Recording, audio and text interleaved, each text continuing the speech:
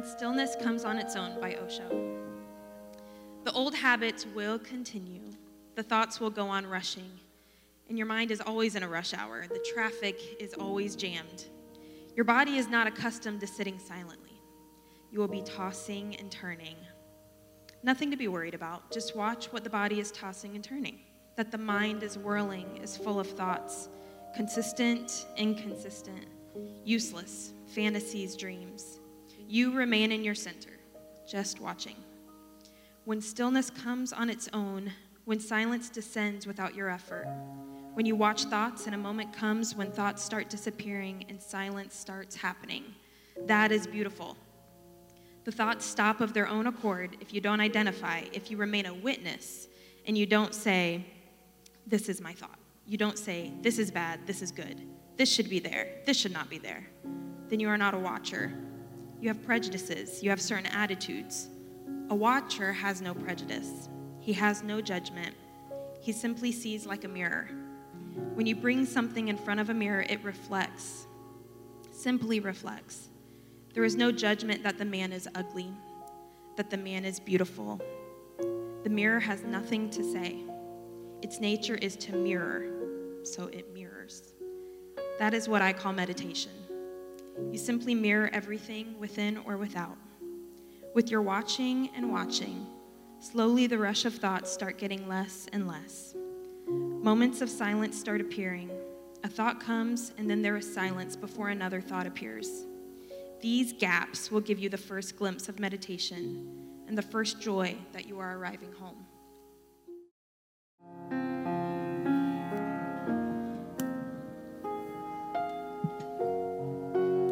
Mark 1:35 through 39. In the morning, while it was still very dark, he got up and went out to a deserted place, and there he prayed. And Simon and his companions hunted for him. When they found him, they said to him, "Everyone is searching for you." He answered, "Let us go on to the neighboring town so that I may proclaim the message there also, for that is what I came out to do."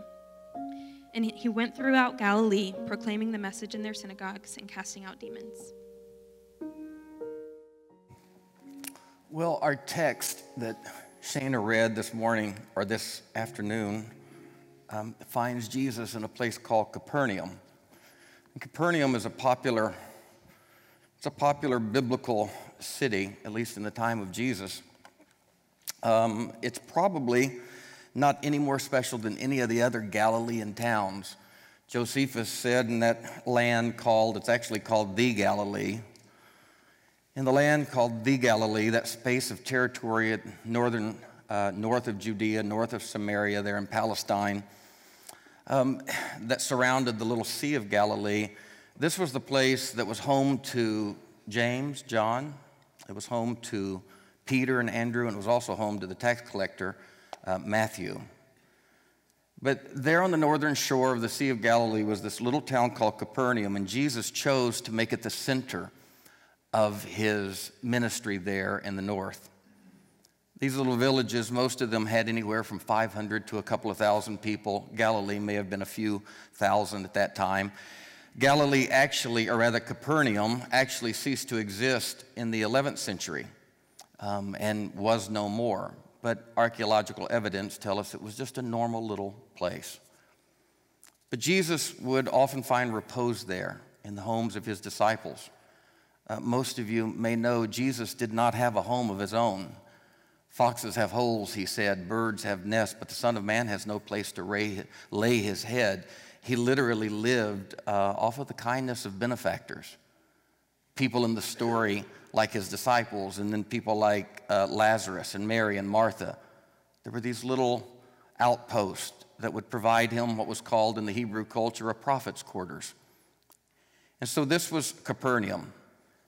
Jesus would be in Galilee, by our best estimate, probably some 2 years. This afternoon's text, so hard to break old habits, isn't it? This afternoon's text locates Jesus in Galilee in the beginning of his ministry. Verse 21, if you back up in the text, verse 21 says, Jesus and his companions went to the town of Capernaum, and they went there every Sabbath. And on the Sabbath, he would go into the synagogue and he would teach the people. And verse 21 says, they were amazed at his teaching. They marveled. There was this intangible but definite difference in the way this man spoke. Never, they said, did a man speak like this man spoke. Verse 29 says, one day after Jesus had pulled an all day at the synagogue, he left the synagogue and they went over to Simon and Andrew's home, and James and John were there with them. Simon's mother-in-law was there sick, and you might remember one of Jesus' earliest miracles, he healed the mother-in-law of Simon Peter. 3 verses later, verse 32 says, by the evening at sunset, word had gotten out that this man was doing spectacular supernatural healings. People knew in that little village this woman who had been healed. And verse 32 said, that evening at sunset, many sick people were brought to Jesus. Verse 33 says, and a huge crowd of people from all over Capernaum gathered outside the door to watch. And then finally, verse 34, the verse right before the verse that Shana began with. So Jesus in Capernaum healed great numbers of sick people who had many different kinds of diseases. If you back up to verse 32, the New American Standard says it this way, and I like this phrase. The New American Standard says, when the people heard the work that Jesus had done, they began, listen to this phrase, they began bringing to him all who were ill. Until verse 33 says, the entire city gathered at his door.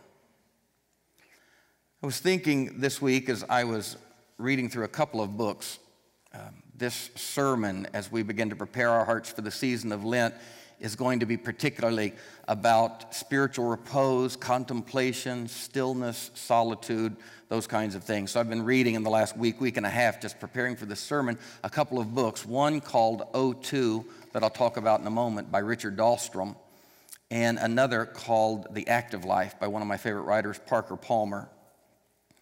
And as I was reading through them, I was thinking about how very busy and pressed Jesus must have been.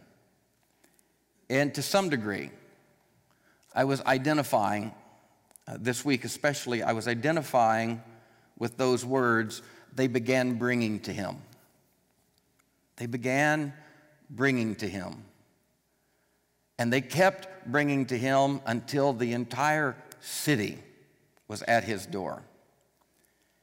And I'm not Jesus nor close to Jesus, but I couldn't help but reflect on all of the people and all of the places and all of the things and all of the events that life, quote, brings to me. The things that show up at my door.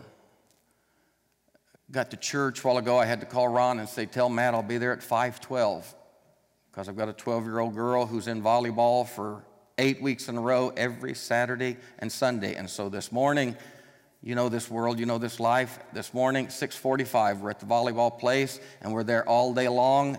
And I rush out, and we get to church and get her home tonight to be in bed by 8 o'clock and get up and be there at 7 o'clock in the morning. And I was just thinking, it's all good.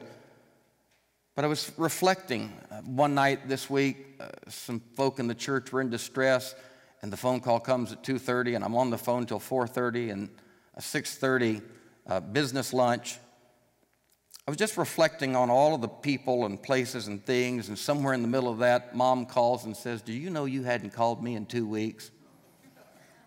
To which I said, the phone rings both ways, Mother. Most of us wear multiple hats in our lives, don't we?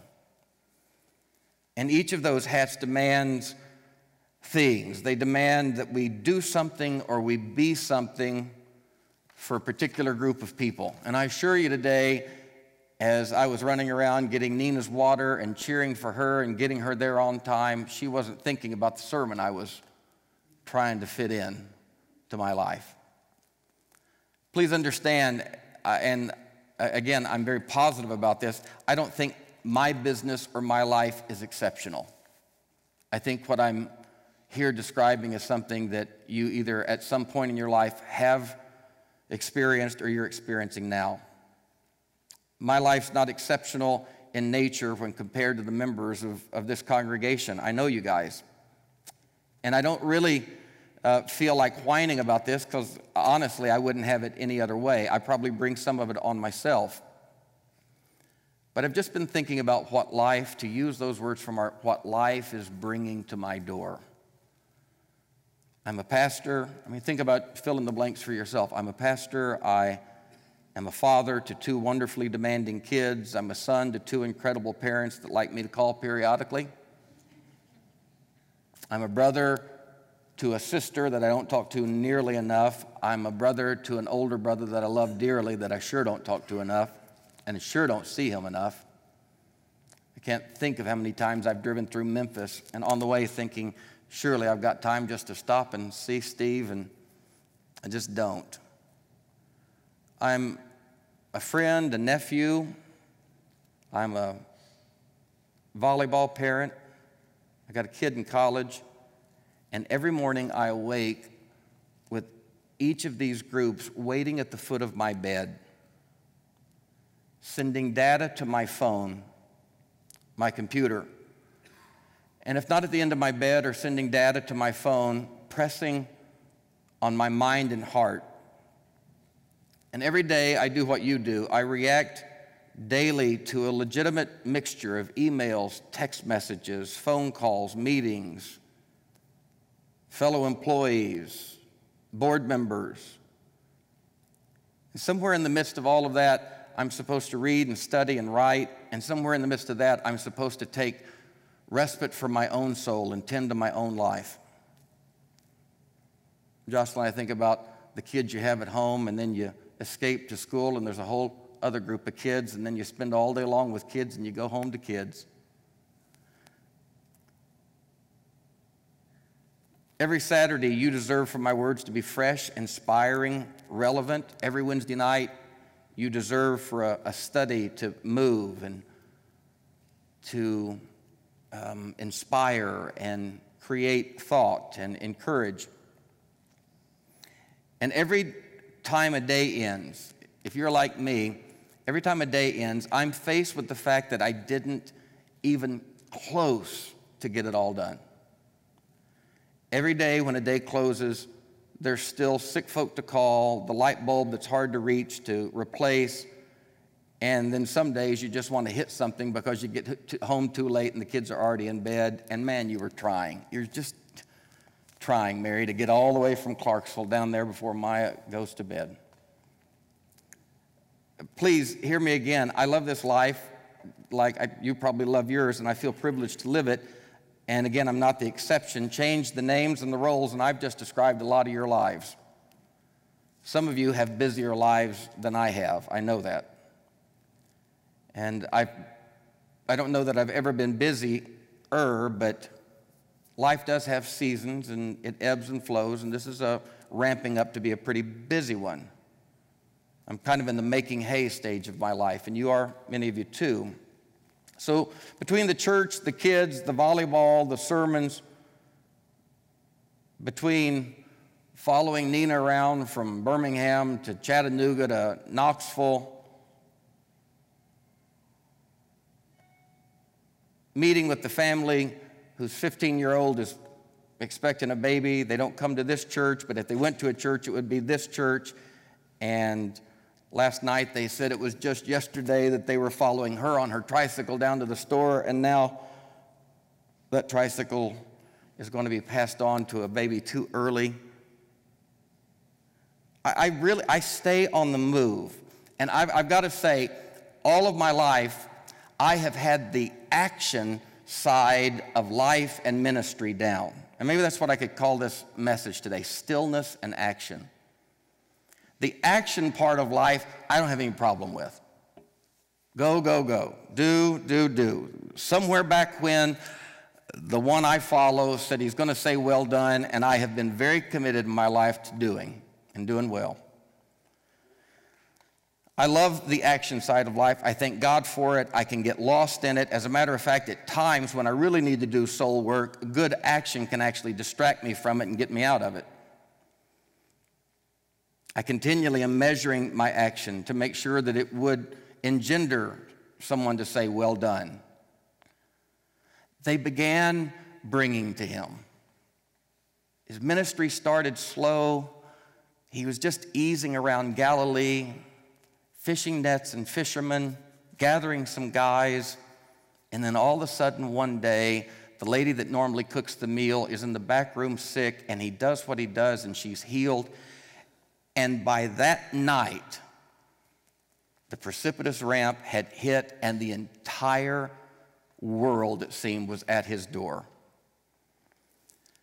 And it was in that setting, in the midst of a Messiah's busyness, with the things ramping up so precipitously there in Galilee, that Jesus teaches us a very valuable lesson. The first 8 words of today's text, I think, speak very brilliantly to what I want to say to you. Shana read it in verse 35. The next morning, Jesus awoke long before daybreak. So when you have the context and you see all of these people at the door, there were many nights in Jesus' ministry that Jesus literally looked at a group of people and said, "Go home." Several times in the Gospels, he would send people home. And I've always thought, how would you like to be the next person in line? I mean, somebody who brought their sick kid from three cities over, and they're the next one in line, and Jesus says, "I'm done today." And that's really amazing that Jesus was able to do that. But he would send people home and say, "I'm not doing any more today." Old preacher told me one time, he said, "Stan, if the Messiah didn't have a Messiah's complex, why are you getting one?"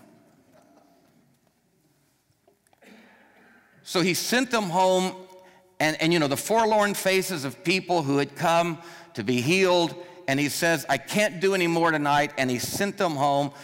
But then the scripture makes sense to me. It says, "But the next day, Jesus awoke long before daybreak." And I think to myself, well, of course he woke long before daybreak. At the end of the previous day, there were still people left unhealed. There were still lives untouched. There were still needs unmet. There were other people, other town, other regions, other countries. For crying out loud, there were other continents and maybe other worlds. And God was here in the person of Jesus Christ to save a world. So when I read the next morning, he woke up long before daybreak, and language scholars tell us long before daybreak, contextually in that place, Tommy would have meant he got up somewhere between 3 and 4 o'clock in the morning. This is not a 6 o'clock alarm. This is not daybreak. This is long before daybreak. So 3 or 4 o'clock in the morning. And I think to myself, of course, the Messiah would beat the alarm clock and the rooster, and of course he would wake up long before daybreak, because for crying out loud, how do you stay asleep with that kind of responsibility on your shoulders? Steve, you get in ministry with homeless, and it'll keep you awake. Every time the temperature hits a certain spot, it just starts eating at you. Of course you get up long before daybreak. How do you stay asleep with that kind of love in your heart and that kind of need in the world? So awake he did, with life coming at him full bore. He awoke, but not for the reason that I would have suspected. He awoke long before daybreak, and he did something against the grain, something for people who are doers like us that is incredibly counterintuitive, that in the context perhaps few would have expected of him. Mark 1:35 that Shana began with said, "The next morning, with dreams and memories of those who had been turned away the night before, the next morning he woke up long before daybreak, and long before sunrise, Jesus awoke and went out alone into the wilderness." I can tell you, at the speed and force life is hitting me with right now, my first reaction is not to drop everything and go to the woods alone to pray. And yet that's exactly what Jesus did. Having sent the crowd home only a few hours before, catching maybe a few hours of sleep, Jesus awoke and acted, by his estimation, effectively and efficiently by moving in the exact opposite direction from the crowd. By moving the exact opposite direction from the needs. By looking at those who were looking for him and going the opposite way. So, for those of us who call ourselves followers of Christ, we really don't have any other choice but to take the life of Jesus seriously. That's why we call ourselves Christians. We take this model of life seriously that Jesus provided for us. We have been left with the purest and grandest moral specimen the world has ever seen, who had the greatest calling the world has ever known, perhaps. And this specimen needed alone time, still time, silent time. This one needed time with God so deeply, communion with the Father, that in the midst of need, he went to be alone. I mentioned the book by Parker Palmer, The Active Life, and the book by Dahlstrom, O2. One thing that I would say is the synopsis of The Active Life, the book The Active Life, I would say it this way: the active life, Palmer teaches, is not the replacement or alternative to the contemplative life. It is the reason for it. The active life is not the alternative to the contemplative life, the still life. Ministry to everything that's at your door, the doing of everything that life has brought to you, is not the alternative to the still life and the contemplative life. It is the exact reason for it. In O2, Dahlstrom uses our physical body. Specifically, he uses our respiratory system as a metaphor. And he reminds us that our bodies, it's really brilliant, our bodies need oxygen, he says, in order to function. And Dahlstrom points out that our bodies can't live without oxygen. In order to get oxygen, our bodies have to do respiration. And respiration is twofold. It breathes in and it breathes out. One, the breathing in, leads naturally to the other, the breathing out. And neither the breathing in or the breathing out is effective without the other. So if you breathe in too long, if you only breathe in, respiration doesn't work. Your lungs begin to constrict and burn. If you breathe out too long, the same thing happens. You get lightheaded. Dahlstrom, at one point, kind of in a caricatured, ridiculous way, asked the question, you tell me, which is more important in breathing in or breathing out? The reality is, one is not good without the other. It doesn't take a lot of work to see what he's trying to point out here. Dahlstrom is saying, to contrast the physical to the spiritual, breathing in, going to the alone place, communing with God, finding meditation and contemplation, opening your soul, stilling your mind. Dahlstrom said, in those moments, we go to the woods, we go to the solitary place to breathe in divine, life-giving strength. In many religions, but in the Christian religion specifically, and this would certainly cross over to others, we call these the spiritual disciplines. The breathing in of life are things like prayer and fasting, and silence, solitude, worship, even this, simplicity, giving, study, reading. These spiritual disciplines, we breathe in the life-giving strength of the divine. And Dahlstrom said once we breathe in that oxygen, we breathe out. And when we breathe out kindness and compassion and life, generosity, hospitality, service to others. And his point is that if you try, either physically or spiritually, if you try to do one without the other, you won't survive. And if you just go, and if you justify it because the demand is so great and there's so much at your door and you're so needed, you may do that. But there will come a time that spiritual asphyxiation will happen to you. You may never have struggled with depression, and yet, as many of my good friends, some of us have, you finally hit that brick wall. It can be depression. It can be moral failure. It can be a mental breakdown, a nervous breakdown. There's all sorts of ways that the body mercifully will blow a fuse. There's nothing more annoying than circuit breakers going off, but circuit breakers go off because there is an overload of that which was good, and too much good, instead of giving light and warmth, it can burn a house down. And you can go, but the body, the spirit, has a way of throwing breakers. There are fuse boxes. And things like depression can come to you. I finally realized that when depression came my way, it was honestly a part of my spiritual growth. He maketh me to lie down in green pastures. Maketh. And life has a way of taking your legs out from underneath you. But Dahlstrom says it doesn't have to be that way. If we can find the rhythm that Jesus found, we are so impressed with all the stuff that Jesus did.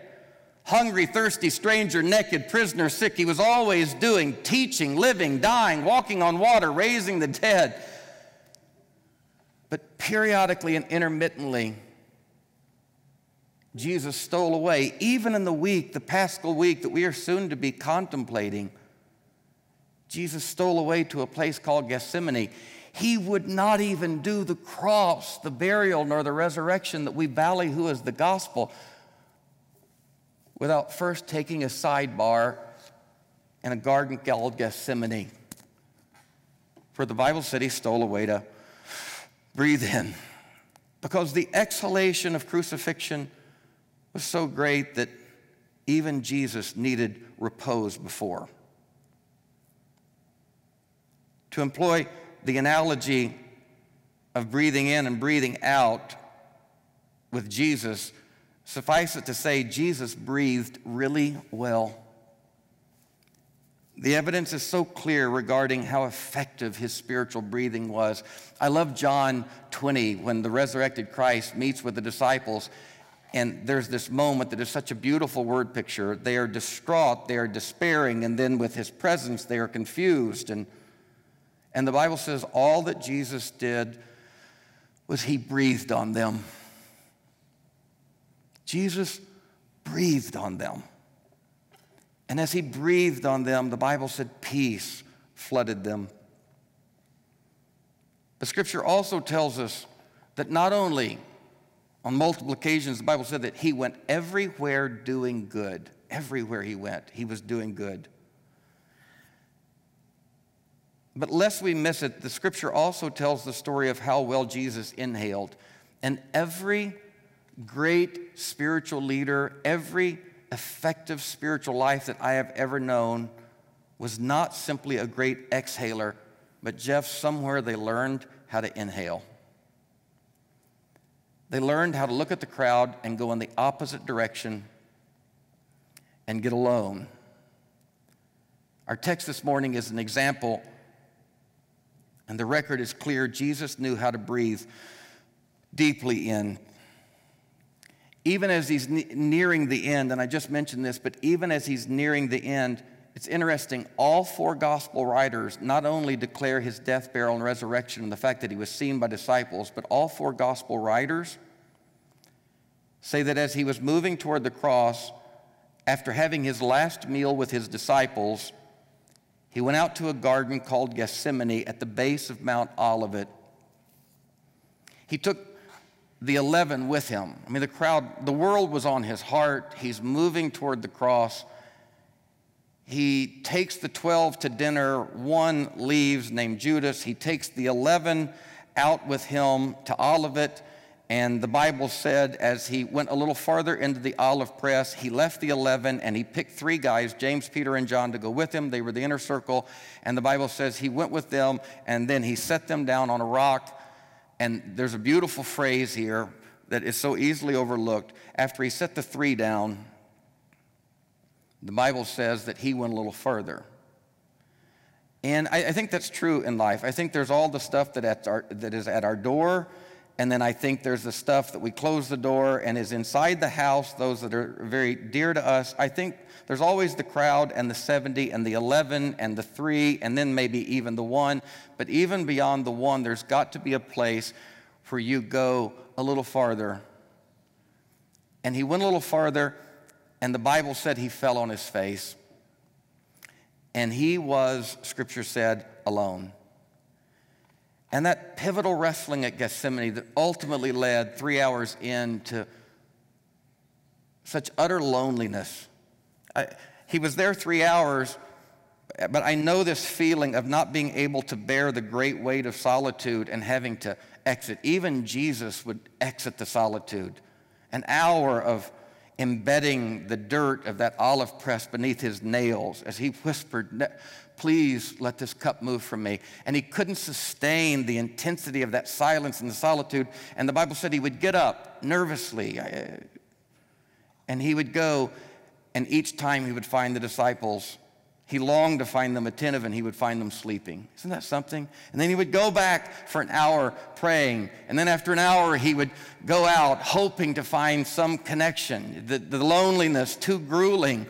And they were asleep all 3 times. And the 3rd time, the Bible said he looked at them and said, "Sleep on." And there is that place where it's not their journey. And you finally realize, I can't take anybody here. This is mine to do. And he said, "Sleep on. Sorry to bother you." And he went back, and it's in that final grave solitude that perhaps he had the fulcrum tipping point moment. And he broke and he whispered, "Father, nevertheless, not my will but thine." John 18:1 says that in that final moment, those final moments of those 3 hours there at Gethsemane, listen to this. I don't know how I have not seen this. John 18:1 says that when Judas gathered the group and said, "I know where to find him," Judas said, "We can find him in an olive press." And listen to what Judas said. Judas said, "You can find him at the olive press, for he often goes there." Judas said, "I know exactly where that guy's going to be. He's got a secret spot. He's got a private place." Judas said, "I bet we can find him there." When time gets tough and the world's pressing at his door, this is where he often goes. I am convinced the reason so many of us experience spiritual, psychological, emotional burnout and fatigue is due to the fact that our exhales exceed the capacity provided by our inhales.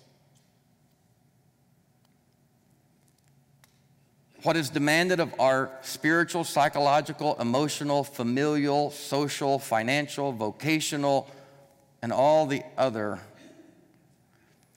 what is demanded by those muscles of our life, the exhalation of our life, the action of our life, what is demanded exceeds the capacity of the spirit, the oxygen that we have taken in, the care that we have taken for our own soul. I honestly was never taught to take care of myself. I was taught to crucify myself. I was taught to self-flagellate. I was taught to punish myself until finally you just break down like a beat mule. And God somehow would say, "Good job."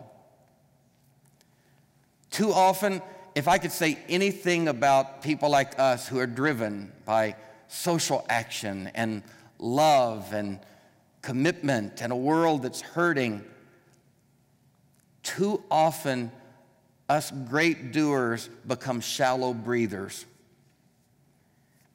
and we don't take the time to breathe in deeply, and we commit to a bunch of exhales that we simply don't have the air for.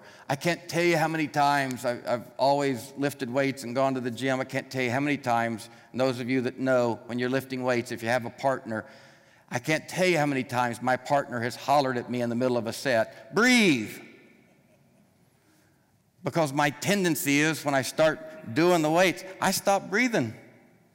I hold my breath. One of my partners used to scream at me, breathe, and and all of a sudden, a couple of more reps come that you wouldn't have gotten because you just took in the life-giving oxygen that the muscles were dying for. We don't take time to breathe in deeply. And our spirits and our minds, our brains fatigue and they fail. And I've learned that the inhaling life, the contemplative life, is something that's a struggle for a lot of us. I always thought I was an extrovert. I'm realizing more and more the healthier I get and the more I grow and push toward my 50s, I'm probably not as much of an extrovert as I was a people addict. Always, that FOMO thing that so many of us have this day, always having to be in the crowd, always having to attach to make sure everything's okay. Buechner said, for many of us in those first decades of life, as our souls mature, he says, the reason we don't like solitude is because to be alone with ourselves is an ultimate aloneness, because we're not at peace with ourselves and we're uncomfortable with ourselves. And I love what he said. He said, the reason we don't like silence, Butch, is because it says too much. Even in the old Pentecostal church I used to grow up in, we didn't like silence. Man, if there were 4 seconds, we'd have a tongues and interpretation or a prophecy. Just can't be silent. It says too much.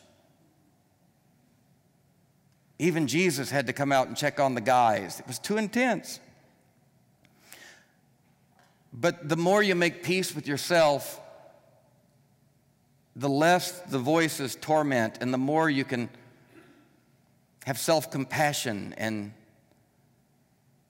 the more you make peace with yourself, the more aloneness doesn't bother you. And I've also learned that the inhaling life, the contemplative life, does not look the same for everyone, and legalism here needs to be left off.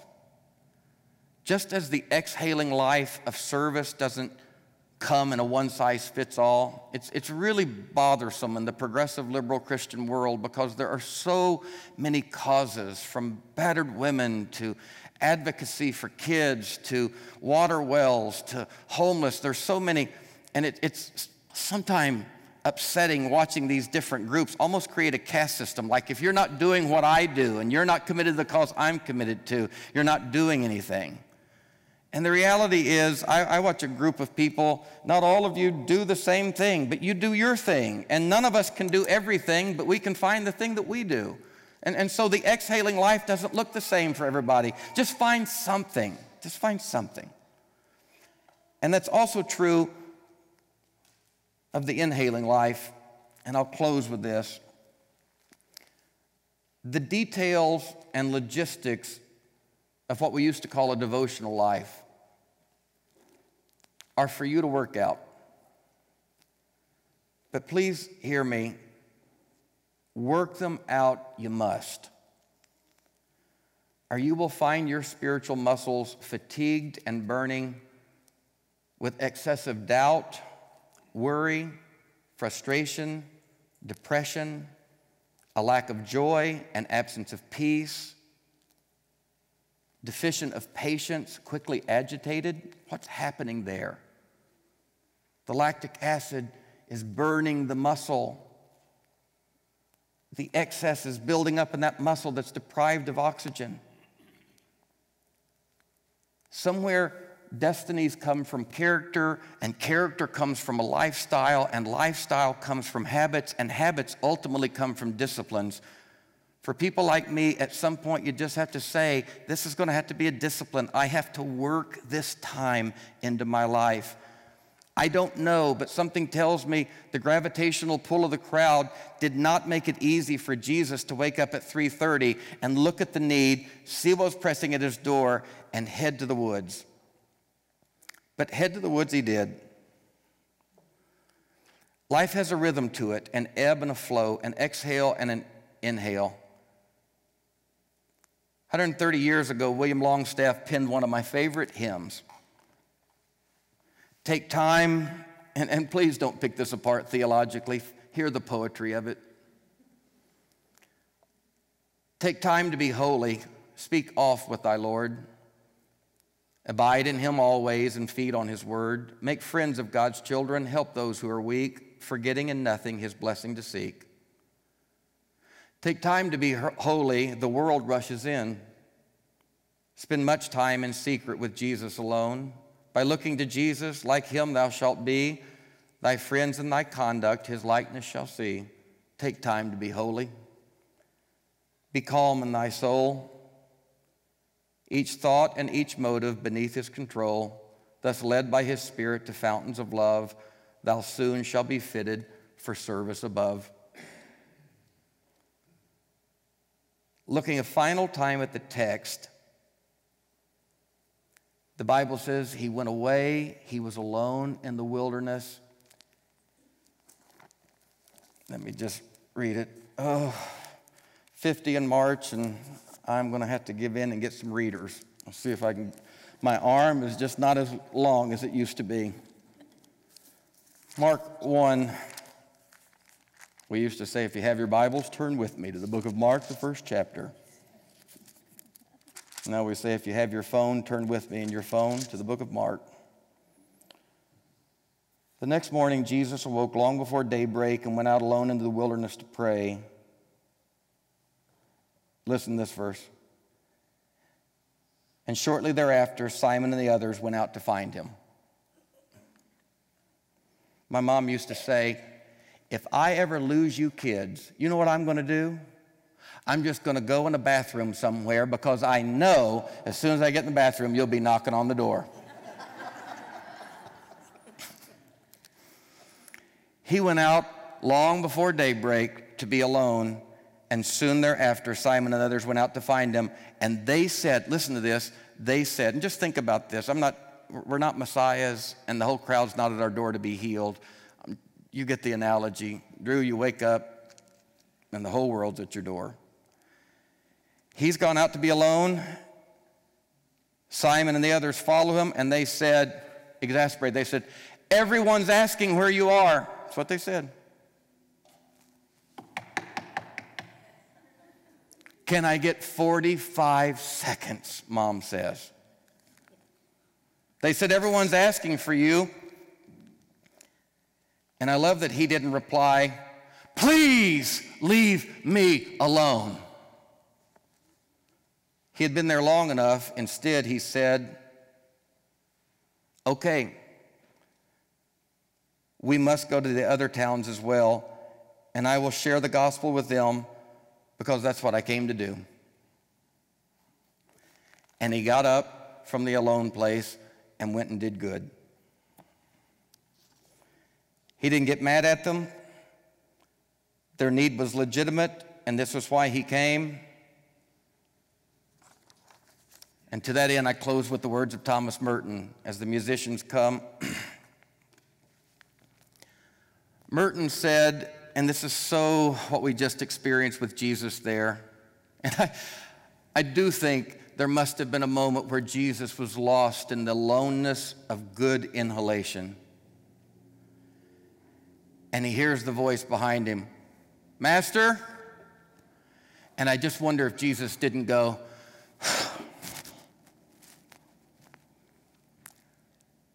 yes, Simon. Lord, they need you. And Jesus evidently had been there long enough. He stood up and said, let's go. Merton says there should be at least a room or some corner where no one will find you and disturb you. You should be able there to untether yourself from the world and set yourself free, losing all the fine strings and strands of tension that bind you by sight, by sound, by thought to the presence of other people. Once you have found such a place, be content with it. And do not be disturbed if a good reason takes you out of it. Love it. Go to that good thing, and then return as soon as you can to the private place, and do not be too quick to change it for another. Do you have a place? A gym, a yoga studio, an altar, a church, a Radnor? Do you have a place where you can breathe so you're not bitter when those kids come knocking on the bathroom door? Anybody relate? Let's open our hearts and repine. The ushers are going to receive our offering as we close our service, and they can prepare. But while they're preparing to receive and the musicians are preparing, let's just still our hearts for a moment.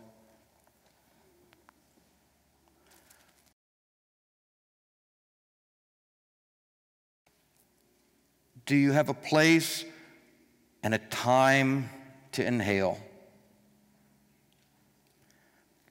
Are you a shallow breather? Do you expect Saturday evenings to be enough oxygen?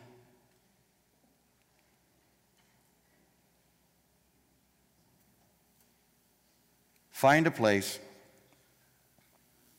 Go there early or late, but go there alone. And we take time right now, just with our physical bodies. Would you just breathe in with me? Pneuma Hagion, Holy Spirit, the breath of God. Breathe in. How naturally now comes the exhale. Sweet Christ, we open ourselves to your life. May we find great example and inspiration there. May this week even we be filled to the brim by the breath of God. Breathe on us now, we pray, in Christ's name. And God's people said, amen.